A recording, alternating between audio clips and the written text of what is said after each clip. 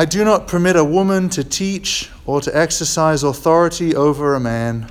Rather, she is to remain quiet. 1 Timothy 2, chapter 12. In the name of the Father, and of the Son, and of the Holy Spirit. Amen. Please be seated.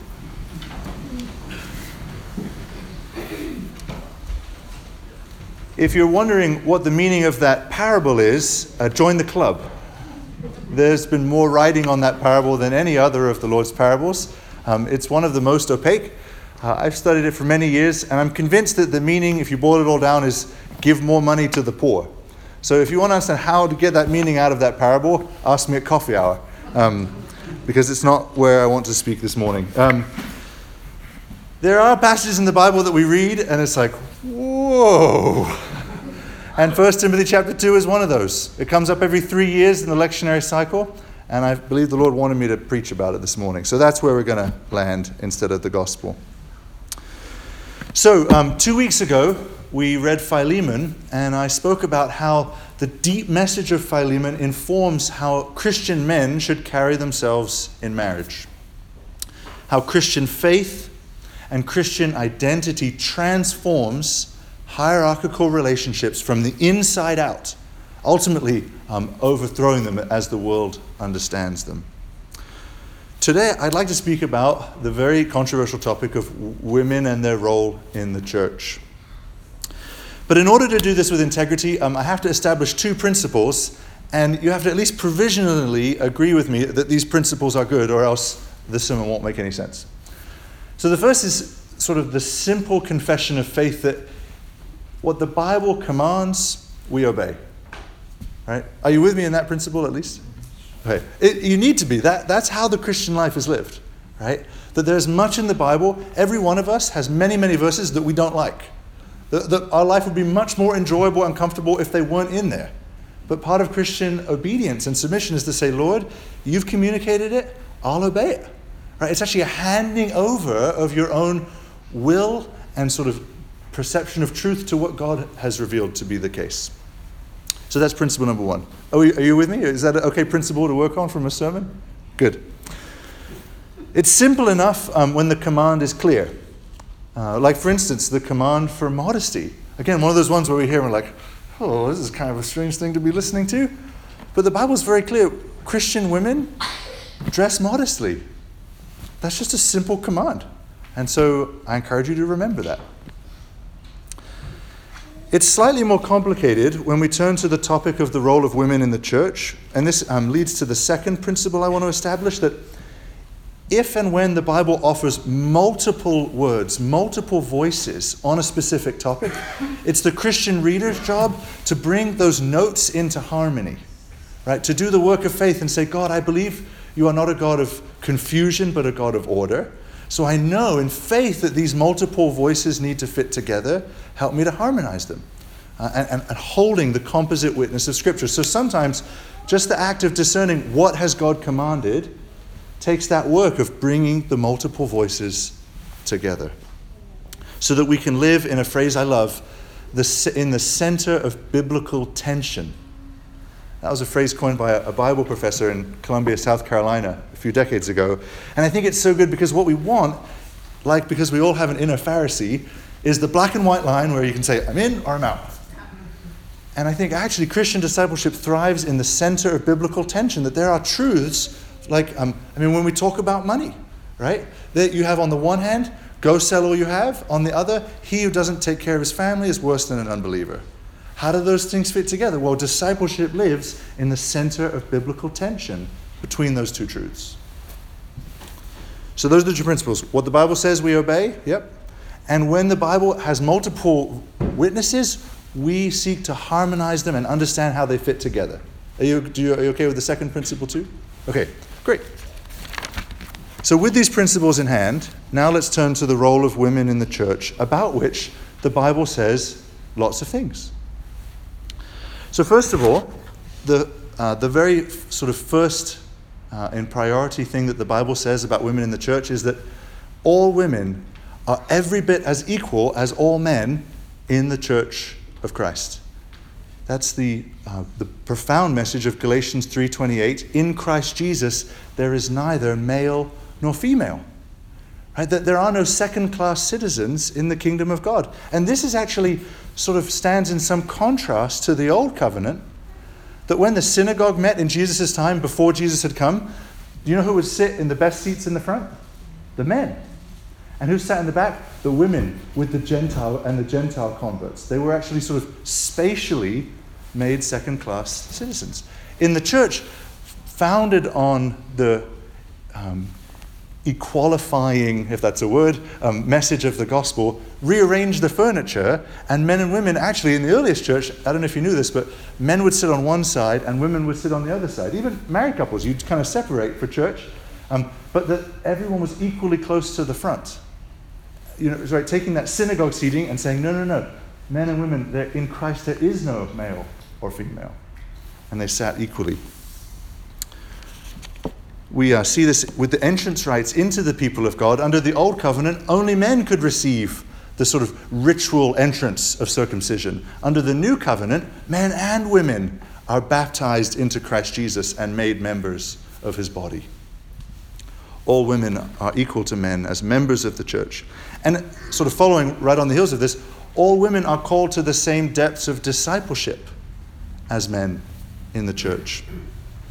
It's actually worth noting that in this sort of squirmy passage of 1 Timothy 2 verse 12, the only command verb, like, because you remember English class, you learn some verbs are infinitives and some are passive verbs and some are imperatives.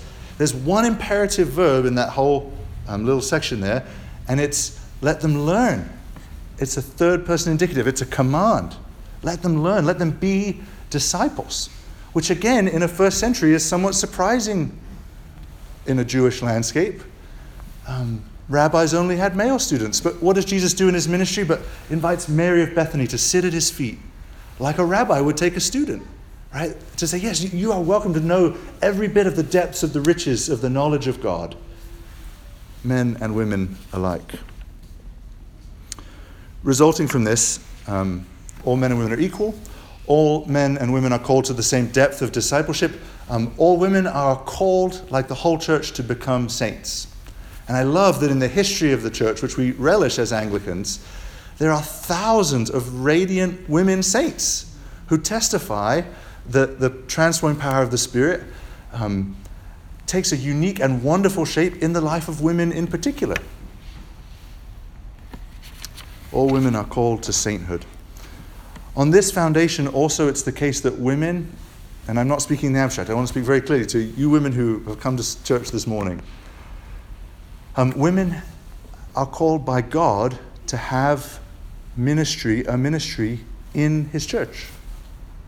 Ministry that God himself calls you to, and the Bible gives us many and varied examples of what this ministry looks like. And if we see in the New Testament there's a ministry that's recorded, that's intended to be normative. The New Testament is our constitution, right?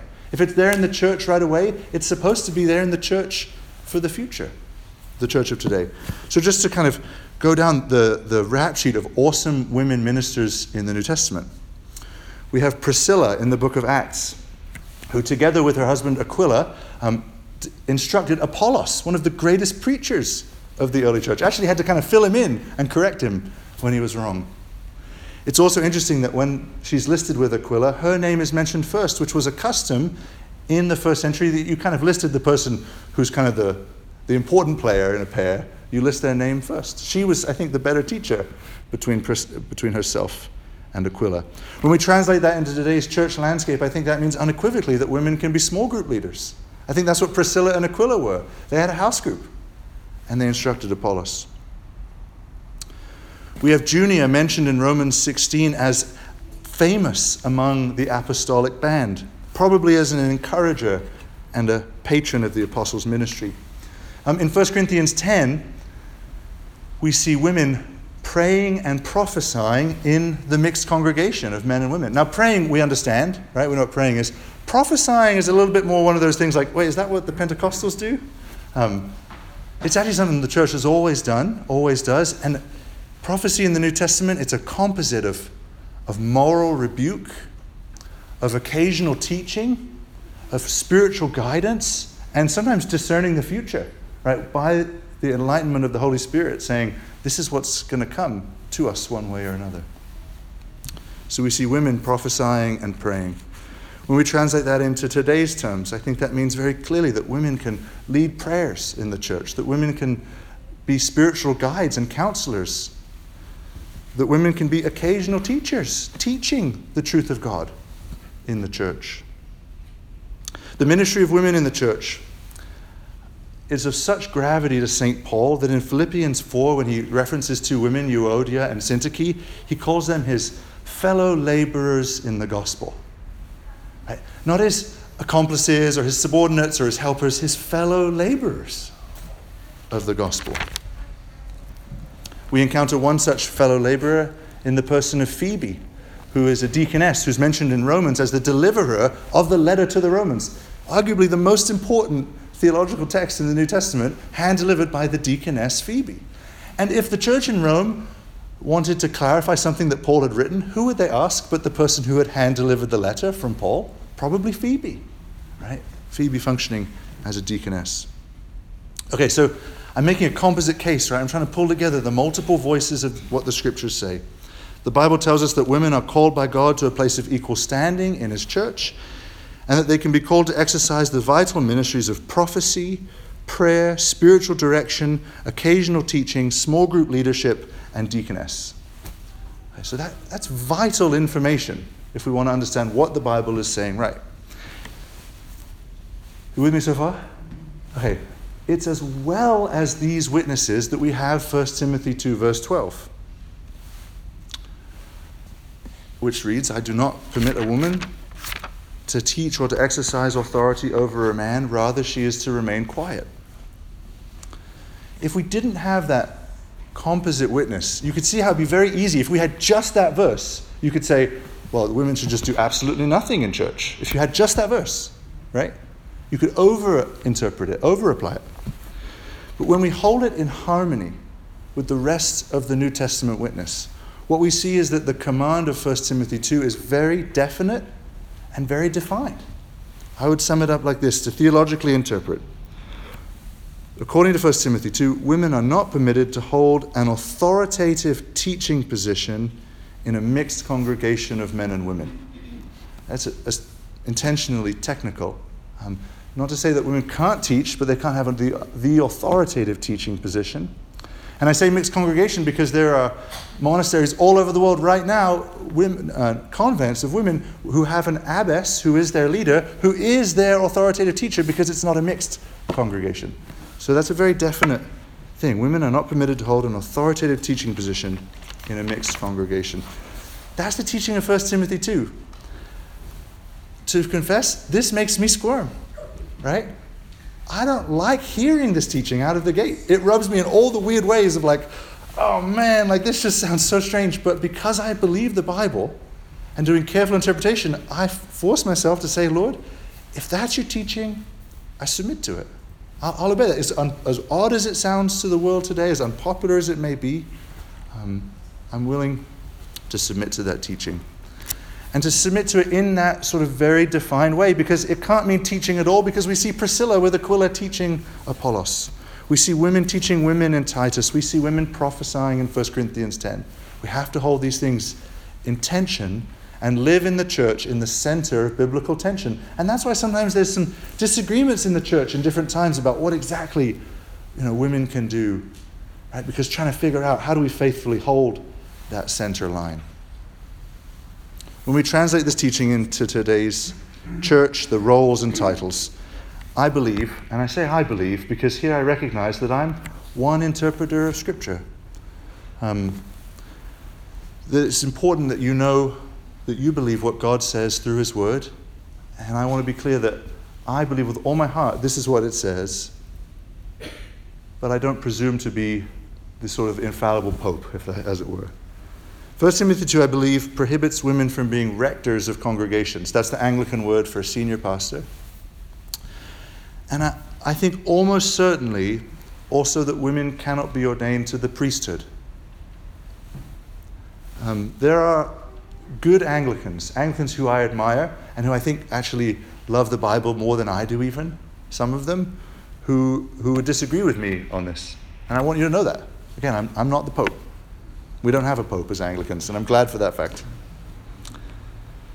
I've been investigating this question for 10 years rigorously, reading as much as I can, because I realize it's such a difficult topic, and this is the conclusion I've come to. I think it's the most clear conclusion that's available.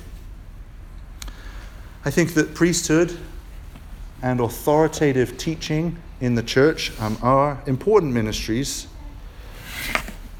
but it's only the flesh that would elevate them to be somehow more important than the others. That's the arch message of 1 Corinthians 12. That no member of the body, no function in the body, no role in the body is of greater importance than the other. Can the eye say to the hand, because I'm not a hand? No.